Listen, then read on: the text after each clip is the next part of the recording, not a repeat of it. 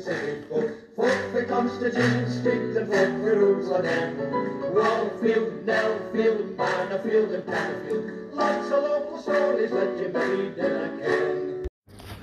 Hi, I feel like a day now. It's me, Alan Smith, with Suppy Stories with today's paper. It's been Tuesday, November 2nd. Front page of the paper today is medical students asked to work as hospital porter. So, Scottish Government bid to head off NHS staff struggles this winter. So, the Scottish Government hopes to muck up a winter staffing shortfall in hospitals by using medical students to fill roles such as porters and auxiliary workers. With fears the country could be facing one of its most difficult winters, thanks to the additional strain placed on the National Health Service by coronavirus, the government issued a written appeal to universities in Aberdeen, Dundee, Glasgow and Edinburgh. The letter asked if 4th and 5th year medical students could work in jobs such as porters and other support staff, with the undergraduates promised a wage. Students had previously been drafted in to help at hospitals during the peak of the second COVID lockdown. But Labour attacked the latest idea and said begging students to plug gaps left in poor workforce planning was unsustainable. Members of the armed forces are already being called upon, expected to join medical teams in administering the autumn-winter COVID and flu vaccination scheme. So, crikey, it's never muckle good news about the NHS nowadays. They're obviously under severe pressure, and they're asking students to come in and help out. They'll have to have a few days less out in the lash, I suppose. But if it's coming to something, the next thing will be, well, if you're in the hospital, we'll have to wheel ourselves along the corridors on the buggies or on the bed. So, but that joking aside, it seems to be a very serious affair, and if they're obviously very worried about this winter, so hope to get something sorted out and we can get by the winter and get back onto a better kind of fitting for next year. Now here's a shopping mall. Sprouts a UK garden centre first. So this is in Aberdeen. David Sheikh will see a long-held dream come true with the opening of a new Aberdeen garden centre this week. In Fitzmere, the premises on the top floor of the Bonaccord Centre are thought to be the only garden centre in the UK based inside a shopping mall. The greenhouse is sprouted on the upper floor in a large unit that was previously home to Laura Ashley. Mr. Sheikh has many years in the industry, working at the home base in Portlethen and Brigadon, before spending 18 years managing Stonehaven's Kirkton Garden Centre. The garden guru, who is adding the final touches to the venue, said, "I thought about having my own business on and off for a long time. Some years ago I looked into it, but nothing concrete came of it. Then I did that classic lockdown thing of sitting around the fire pit and drinking whiskey and thinking, what do I want to do with the rest of my life?" Mr. Sheikh left the job he loved at Kirkton last summer in pursuit of his ambitions. At the time, retail was in a state of turmoil, with big high street names collapsing as they buckled under the strain of the pandemic, but he wasn't daunted.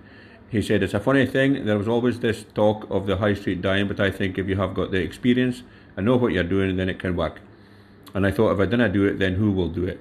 He also reckons that the touchy-feely nature of browsing for plants means people will continue to seek out bricks and mortar establishments rather than ordering online. He said that as far as he's aware, the greenhouse is the only one in Britain that's in a shopping centre. He is content for now selling flowers for the unit, which was once mere synonymous with floral pattern frocks. Eventually, though, he would like to expand into outdoor space elsewhere in the city centre. While he mused on his own future during lockdown last year, more and more folk took up gardening, and he is hopeful that the increase in popularity of the pastime bodes well for his store. He said, "When Kirkton reopened last year, it was ridiculously busy. Every garden centre was. We had a record day upon record day. People getting love of the garden. People getting that love of gardening gives me a boost, and houseplants are having a real resurgence too." So, well, it's a picture, and it looks a rare setup and all like that. So, I'm sure he's just opened up at exactly the right time, and there is a bit of a boost in gardening, and kind of houseplants now will be in demand for winter time and Christmas time and all like that. So good luck to him. It looks a fantastic place, and I'll be here to have a nosy in once he's open and up and going. Now, a pilot has made history by becoming the first person to fly across New Zealand's Cook Strait in an electric plane. Gary Friedman's 40-minute solo flight in the small two-seater plane came 101 years after the first person flew a conventional aircraft over the body of water that separates the South Pacific nation's two main islands. Mr. Friedman thought it was only fitting that the first thing he saw when he approached the Wellington coastline was the rotating blade of a wind turbine producing renewable energy. The flight was aimed at drawing attention to the possibilities of greener flying and timed to coincide with the opening of a pivotal UN climate summit in Glasgow. Wellington International Airport officials believe it may be the longest distance flown in an electric plane across any body of water. It's a very exciting day for the airport, a world record setting day, said spokeswoman Jenna Rayburn. So Mr. Friedman, who founded the company Electric Air, said he was long been passionate about the environment, and the idea came to him as he was thinking about his electric car, and then before he flew a gas-powered plane. So he said he flew at just 1,000 feet above sea level and at a relatively slow speed of 81 mile an hour in order to preserve its charge. Mr. Friedman said it takes about 1 hour to fully charge the plane.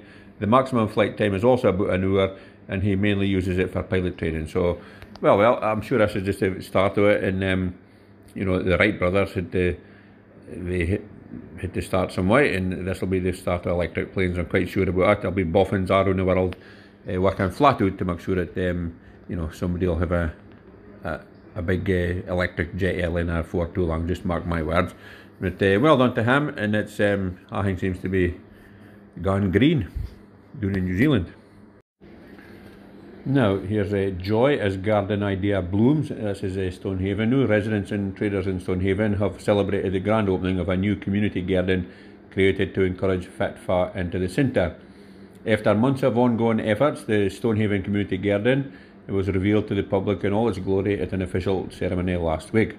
Dozens of folk gathered at the market square despite the dreich weather as the MSP for Angus North and Mearns cut the red ribbon at the town's new lasting legacy. As the rain continued to nurture the newly embedded floors, local businesses and community groups hailed the creation of an attractive space for people to meet and enjoy. So a number of local community groups included the Stonehaven Town Partnership, the Horizon Project and Stonehaven Community Council. They took the initiative of regenerating the centre for future generations. So the MSP said it's like community-led initiatives like this that have the biggest impact. She praised the work put into the incredible project, adding, "I'm absolutely honoured and delighted to be asked to open the community garden.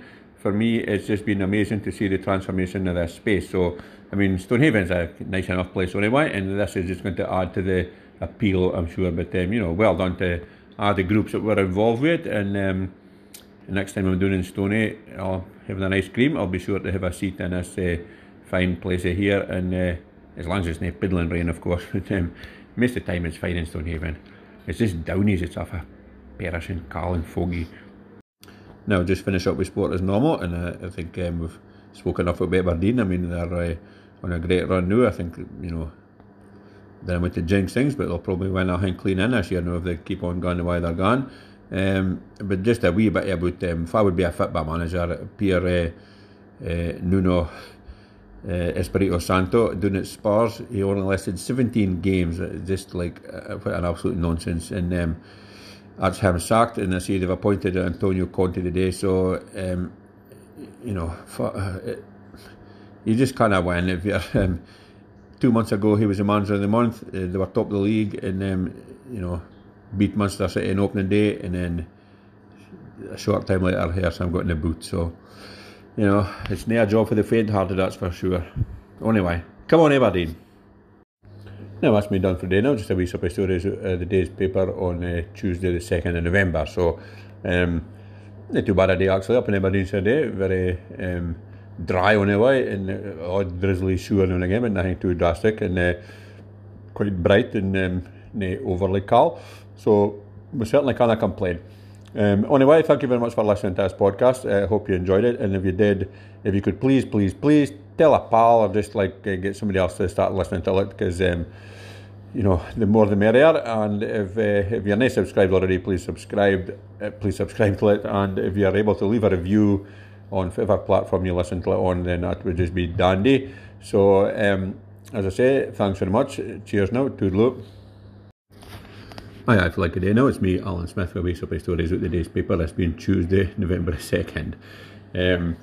front page of the paper today is medical students asked to work as hospital porters. So, Scottish Government bid to head off NHS staff struggles this winter. So, the Scottish Government hopes to muck up a winter staffing shortfall in hospitals by using medical students to fill roles such as porters and auxiliary workers. With fears the country could be facing one of its most difficult winters, thanks to the additional strain placed on the National Health Service by coronavirus, the government issued a written appeal to universities in Aberdeen, Dundee, Glasgow and Edinburgh. The letter asked if 4th and 5th year medical students could work in jobs such as porters and other support staff, with the undergraduates promised a wage. Students had previously been drafted into help at hospitals during the peak of the second COVID lockdown. But Labour attacked the latest idea and said begging students to plug gaps left in poor workforce planning was unsustainable. Members of the armed forces are already being called upon, expected to join medical teams in administering the autumn-winter COVID and flu vaccination scheme. So, crikey, it's never muckle good news about the NHS nowadays. They're obviously under severe pressure, and they're asking students to come in and help out.